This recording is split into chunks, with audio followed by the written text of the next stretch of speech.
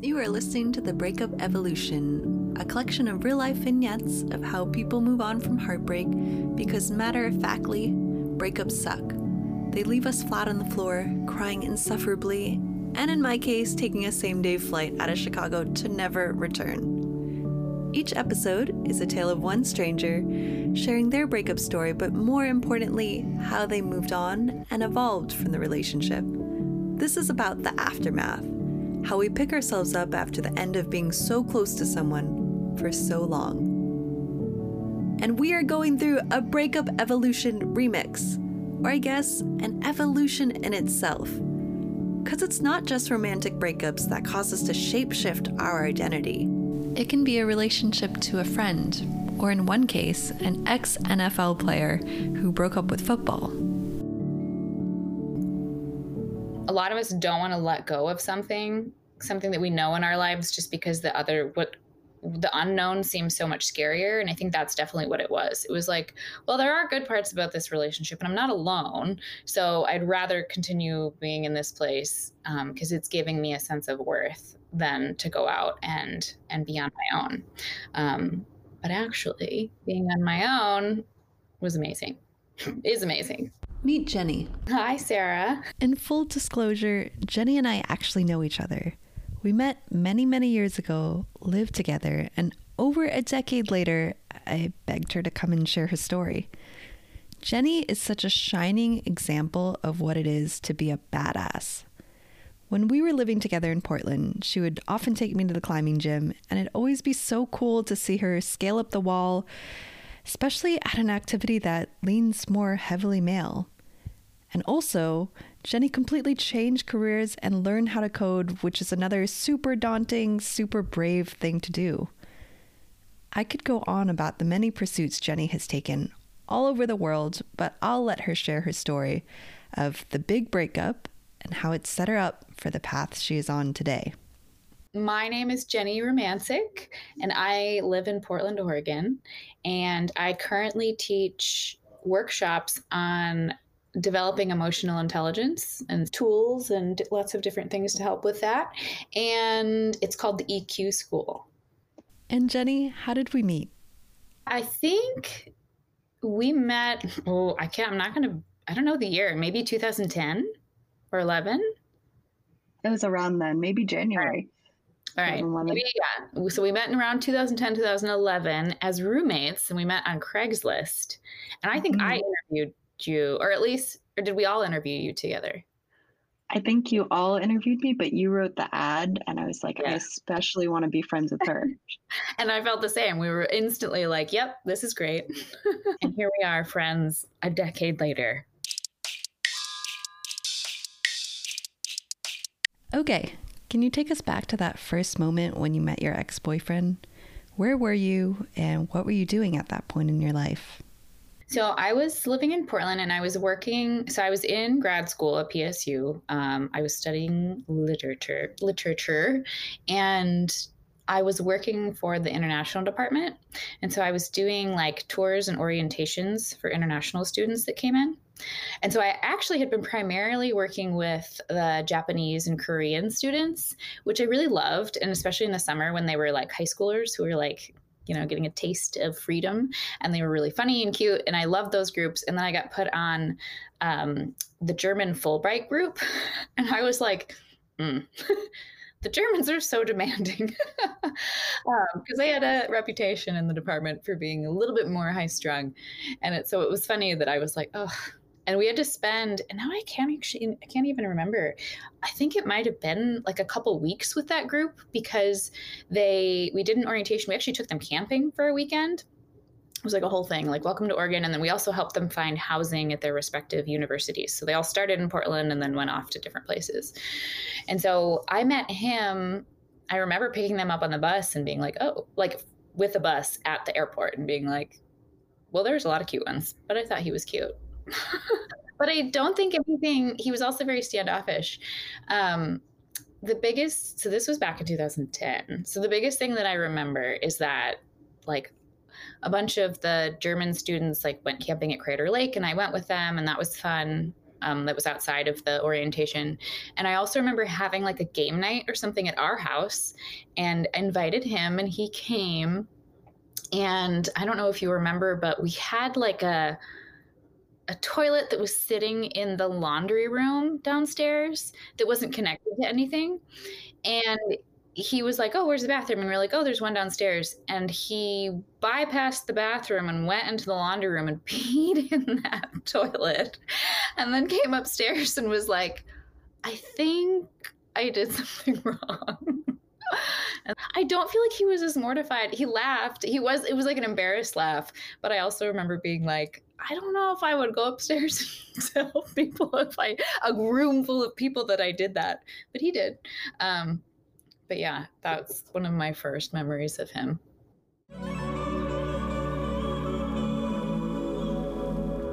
These were in like the early days of texting. I don't think I had T9, but I really didn't like it. But we were calling because he moved to Corvallis, which is like an hour and a half south of Portland.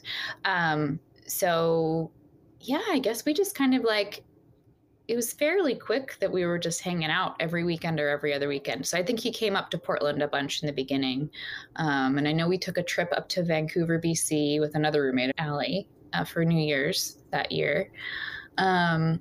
And I would say Genny, 35-year-old Genny with more wisdom than like 22, 23-year-old Genny, that it was like from the get-go, our personalities were so different that now if I were to start dating someone like that, I would realize that much sooner. But there was a lot of things that were really fun, and we laughed together, and the sexual chemistry was wonderful. And so there were a lot of like, and he was really adventurous and outdoorsy. And like I got into climbing and things after dating him. So there were a lot of like really fun things that we did. But now I'm like, there was always a piece of like, I didn't quite feel like I was getting emotionally what I wanted from him. And that was the thread throughout the entire relationship. And part of that I think stems from my own insecurity and some of my own like attachment stuff. And part of that I think is just us being different people in how we communicate and show up in a relationship.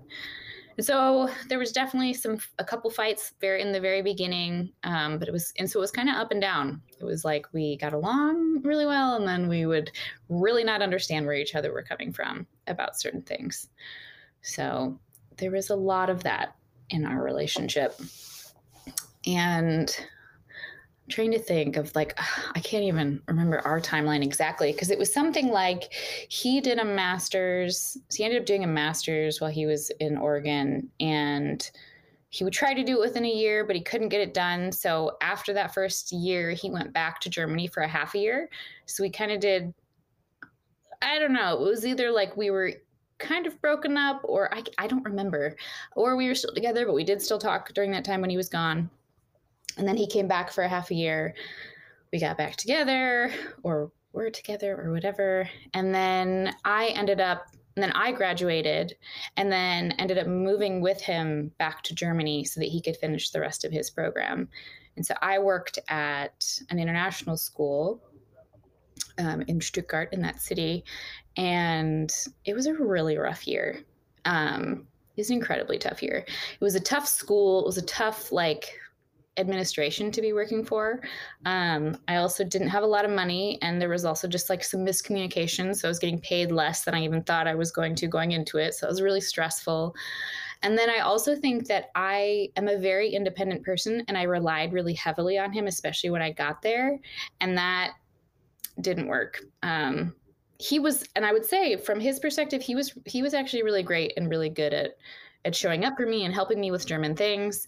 But I think I like lost a lot of self-esteem and felt kind of shitty. And I didn't have a lot of friends, because the other people my age who were working at the school were like all kind of depressed, because the school was just not a great work environment. And so it was just like a really tough year overall. Although we did have some good times. We like went to Morocco, and we did some little traveling, and we would visit his mom in Heidelberg a lot, which was really, really, really lovely. I loved his parents. They were really sweet, and his family. but yeah, and then after that year, so here's like an example of how much we did not communicate the same way. I ended up being like, I really think I want to go back to Portland. I've just had this like really tough year. I was really, really struggling with culture shock and just being like, oh, I miss my people. I miss my food. I miss feeling smart. I miss feeling like I know what I'm doing. I just want to go home for a little bit. And he was like, cool. So we had both agreed we were going to go back to the States, maybe not Portland, but at least somewhere on the West Coast. And so we were both job hunting because he was graduating that spring. And I ended up going back. And then after I went back, he was like, oh, by the way, I got into this like really prestigious PhD program in Switzerland. And I was like, that's amazing. I didn't know you applied. He didn't tell. And his honest to God rationale was, well, but I thought if I didn't get in, then we wouldn't have to have this conversation. And I'm like, that's just not how relationships work. So then we ended up trying to do long distance for a year, and it just was a big mess, and we did not communicate well. It was hard because I was in the space of like, okay, I'm not doing teaching anymore because moving back to Portland, I wasn't certified. And I had such a hard year teaching in Germany that I didn't want to like go through all the rigmarole to get certified for something that felt really not, and pay for something that didn't feel good. So I was in this space. This is when I went to code school and got into development, which was really great. But it was really hard to do that with someone who was on the other side of the ocean. Not only like Portland, I'm on the West Coast, and then he was in Switzerland. So it was like, I don't even remember. It was like 11-hour time difference. We could only talk to each other like in the morning and the evening. So it ended pretty shittily. It was not great communication on either of our parts, I think. And he ended up meeting someone else. And so it like really kicked me in the gut and really, really hurt. And he didn't really openly communicate about that either. It was just kind of like one day, like, okay, no more, bye. And I ended up writing his mom. And she's the one who told me that he met someone else. So it was tough. But I do think, well, I should really stick for a minute in that. It was really, really tough. And that was the, oh, okay, I guess this is done now. Yeah.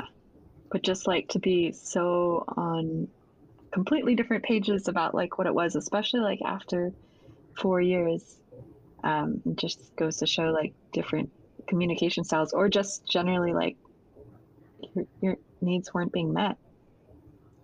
I read the book Radical Acceptance by Tara Brach, which I highly recommend, because I would like wake up in the middle of the night and not be able to sleep, and I would sleep with that book because I would open it and read a passage and be like, okay, I can do this. Like, it's okay. Because there was a lot about looking at your deepest fears. Because for me, what that relationship meant in a big way was like, I'm never going to find somebody else. Like after he broke up with me, it felt like, I guess I didn't quite realize, not even just after that, but even a while after, it took me a long time to realize that my self-esteem was really, really low. And part of it was, I think, being in a 4-year relationship with someone who didn't really fully see or value me. And I think he tried, but again, I would still say we were just like not a good match for each other in so many ways. And so it was hard for me to feel really seen because we didn't quite have the same values. So my self-esteem was at an all-time low.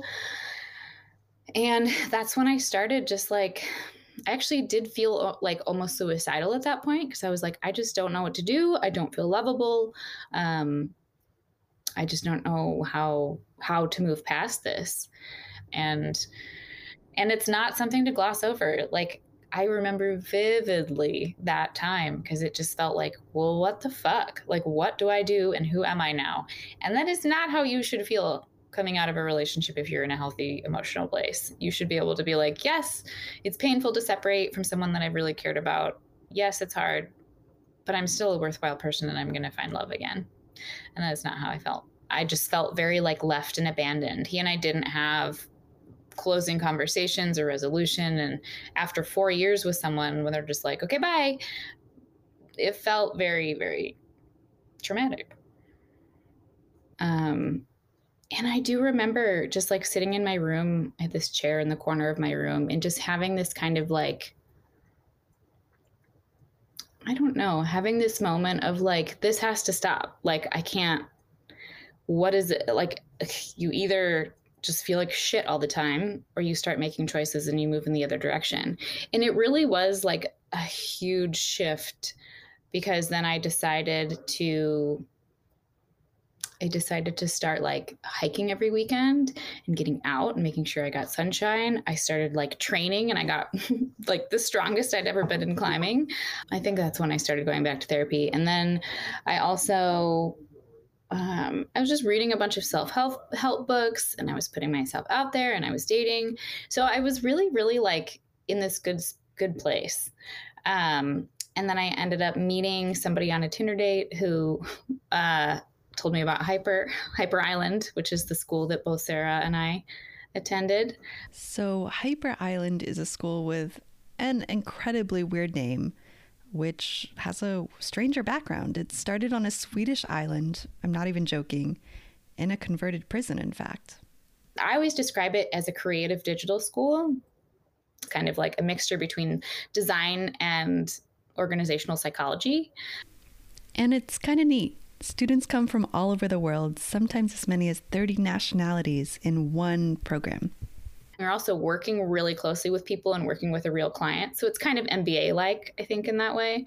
And then you have people come in every couple weeks and like poke your team until we call them team development sessions.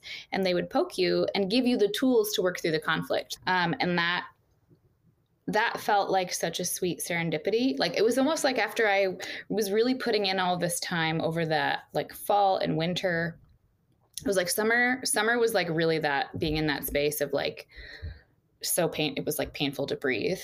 And I think that my confidence grew more in that year than it has in every other year of my life.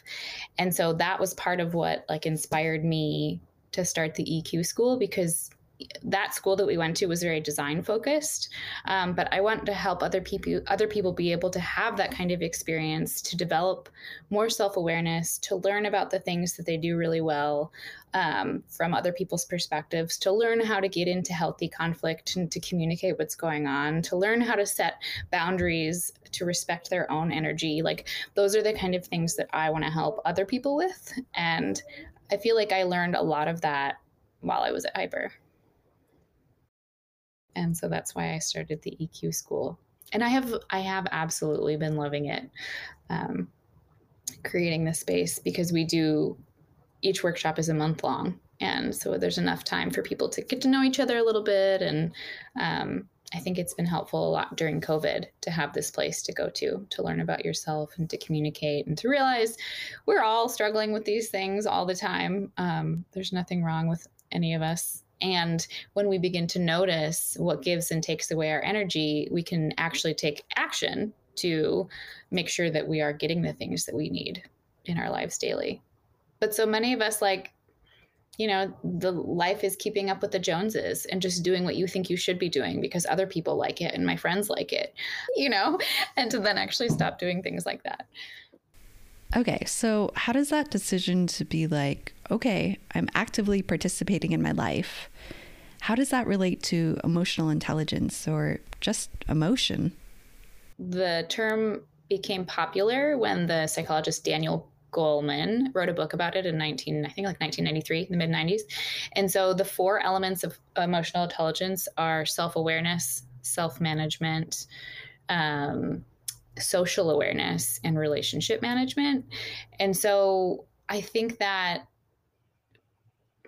when you are good at knowing yourself and knowing what you need, like when you can take the steps to actually manage your own emotions, you have to be able to recognize them, because if you don't see what's going on within you, there's no way you can do anything about it. So once you see what's there, then the next step is the self-management, which is being able to like recognize that your feelings aren't everything, being able to like reorient when you're in a funk, like being able to being able to self-motivate. And if that's that whole idea of like figuring out what gives you energy, what drives you, being able to figure those things out. So people who are able to self-manage are often way more successful just in life in general, because they can get out of those funks.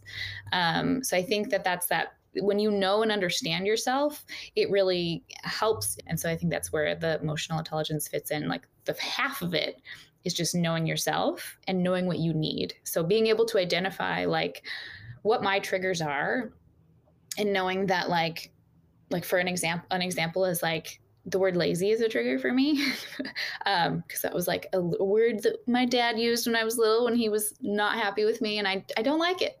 But I can also recognize that if someone calls me lazy, it's not like they're not coming from the same place he was. And like my reaction is from my own experience. And so I can like say, hey, let's use a different word without it becoming a huge thing. Whereas a lot of us, if we have a trigger and we haven't done the work to figure out where it comes from and how it's ours and our unique experience, we can have a really big reaction and blame other people and not realize like, well, we actually have some work to do around the thing.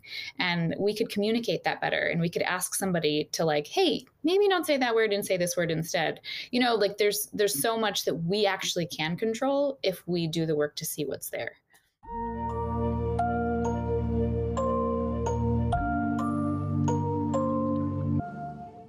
I think I needed to have that breakup with Daniel and to have that low in order to turn around and realize like, whoa, I am not honoring myself and my own needs and who I am. And I think the reason I talk so much about the hyper experience was because like it took that was like I guess that was a full year later. It took getting into that to really, that was where I started to, oh, this is why I do these things. But in that experience with Daniel, I think if things had been fine and it had been just like a fine breakup or whatever, I wouldn't have ever dug in to do this work and to learn about myself, to find what can actually truly make me happy. I do think we need to have these moments of, what is it? Of pain and breaking down to kind of realize what's inside of us. Because it's so easy. We all grow up in this world where we're learning from society how we should be, and we are learning from our parents how we should be. And as like little tiny people, we are taught to self-abandon and like step away from our own feelings in order to meet the needs of others. And that was all very much the case for me. Like I had no idea. I remember when I was like 15 or 16 being like, I don't know if I'm a cat person or a dog person, because so much of my life was like externally focused and on making other people happy. And I think that was very much the case in mine and Daniel's relationship. So in small ways, when I would try to say like, here's a thing I need, and he didn't get it, like I also don't think I communicated it very well. And I also think like, I probably had a lot of mixed feelings about that. And if he didn't get it, then it made me feel bad for asking, which probably made me shittier to him. And, you know, there was just these layers on layers of things that if I hadn't had that horrible reaction to our breakup, which was a shitty relationship, like I'm so glad I'm not in it anymore. And I don't think he's a bad person, but, you know, if I hadn't had that breakdown, I wouldn't have the opportunity to have gotten to the place where I am now. And I think it's important that it didn't happen like 3 months later. Like it took a while. It takes a while to really dig in and get to know yourself and get to know like, how do I work, and what does make me happy, and what does give me energy, and what kind of people are draining me and actually making me feel like I should doubt myself. Like, how do you start paying attention to those things, and you learn how to actually like go in the direction that makes you feel empowered and loved and worthy, and start learning how to cut those things off, which is why if I were to start dating someone like him now, I could see, oh, our values are just super different. This is not worth trying to, even though like there's like, you're really funny and that we have some things in common, like it wouldn't be worth it. And I know that now. So I'm glad to have had that. Do you think about Daniel now? He pops up every once in a while. The nice thing, see, he has not wanted to be in contact, but I've probably written him like once a year.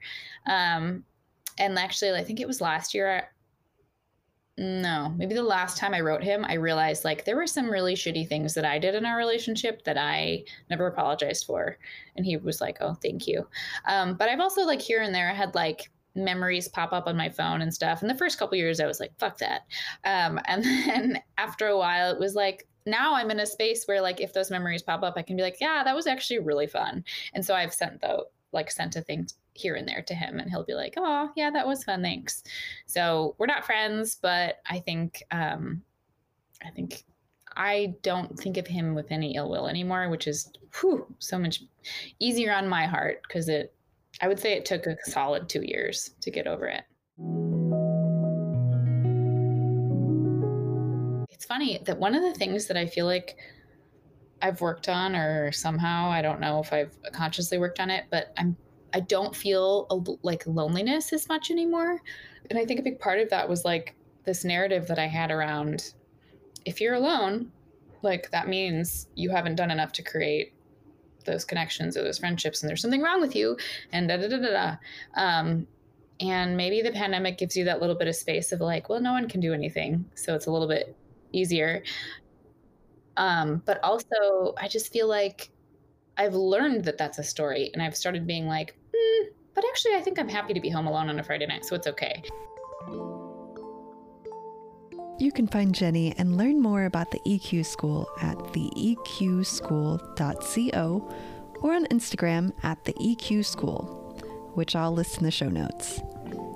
And if you have a story to tell about a breakup in whatever form it may be and how you grew from it, you can reach me at thebreakupevolution@gmail.com or on Instagram at thebreakupevolution.